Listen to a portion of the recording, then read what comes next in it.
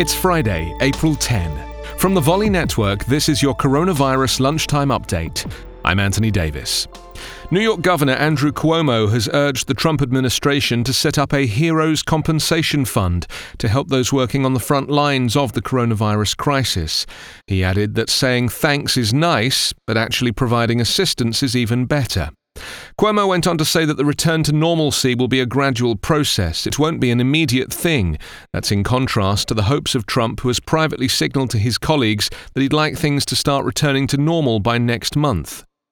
Cuomo in his press conference is offering some of his most direct arguments he's ever made on testing. He added, "You're going to need government intervention to make that happen, and the federal government is the best position to do that." A growing set of Republicans are urging Donald Trump to cool it on the daily press conferences. They're arguing that a lighter touch would benefit the president more. Trump's advisors are also beginning to worry about the ripple effect of his long daily press conferences. In a rare appearance in front of a group of mayors, former President Barack Obama urged them to use experts and speak truth when publicly discussing the coronavirus pandemic.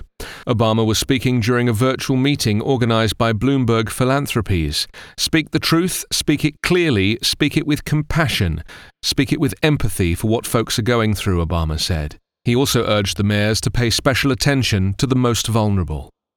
The current number of tested U.S. coronavirus cases has increased to 476,397, with 17,843 deaths. 26,094 have recovered. Coronavirus Update is part of the Volley Network. Find us online at coronapodcast.org.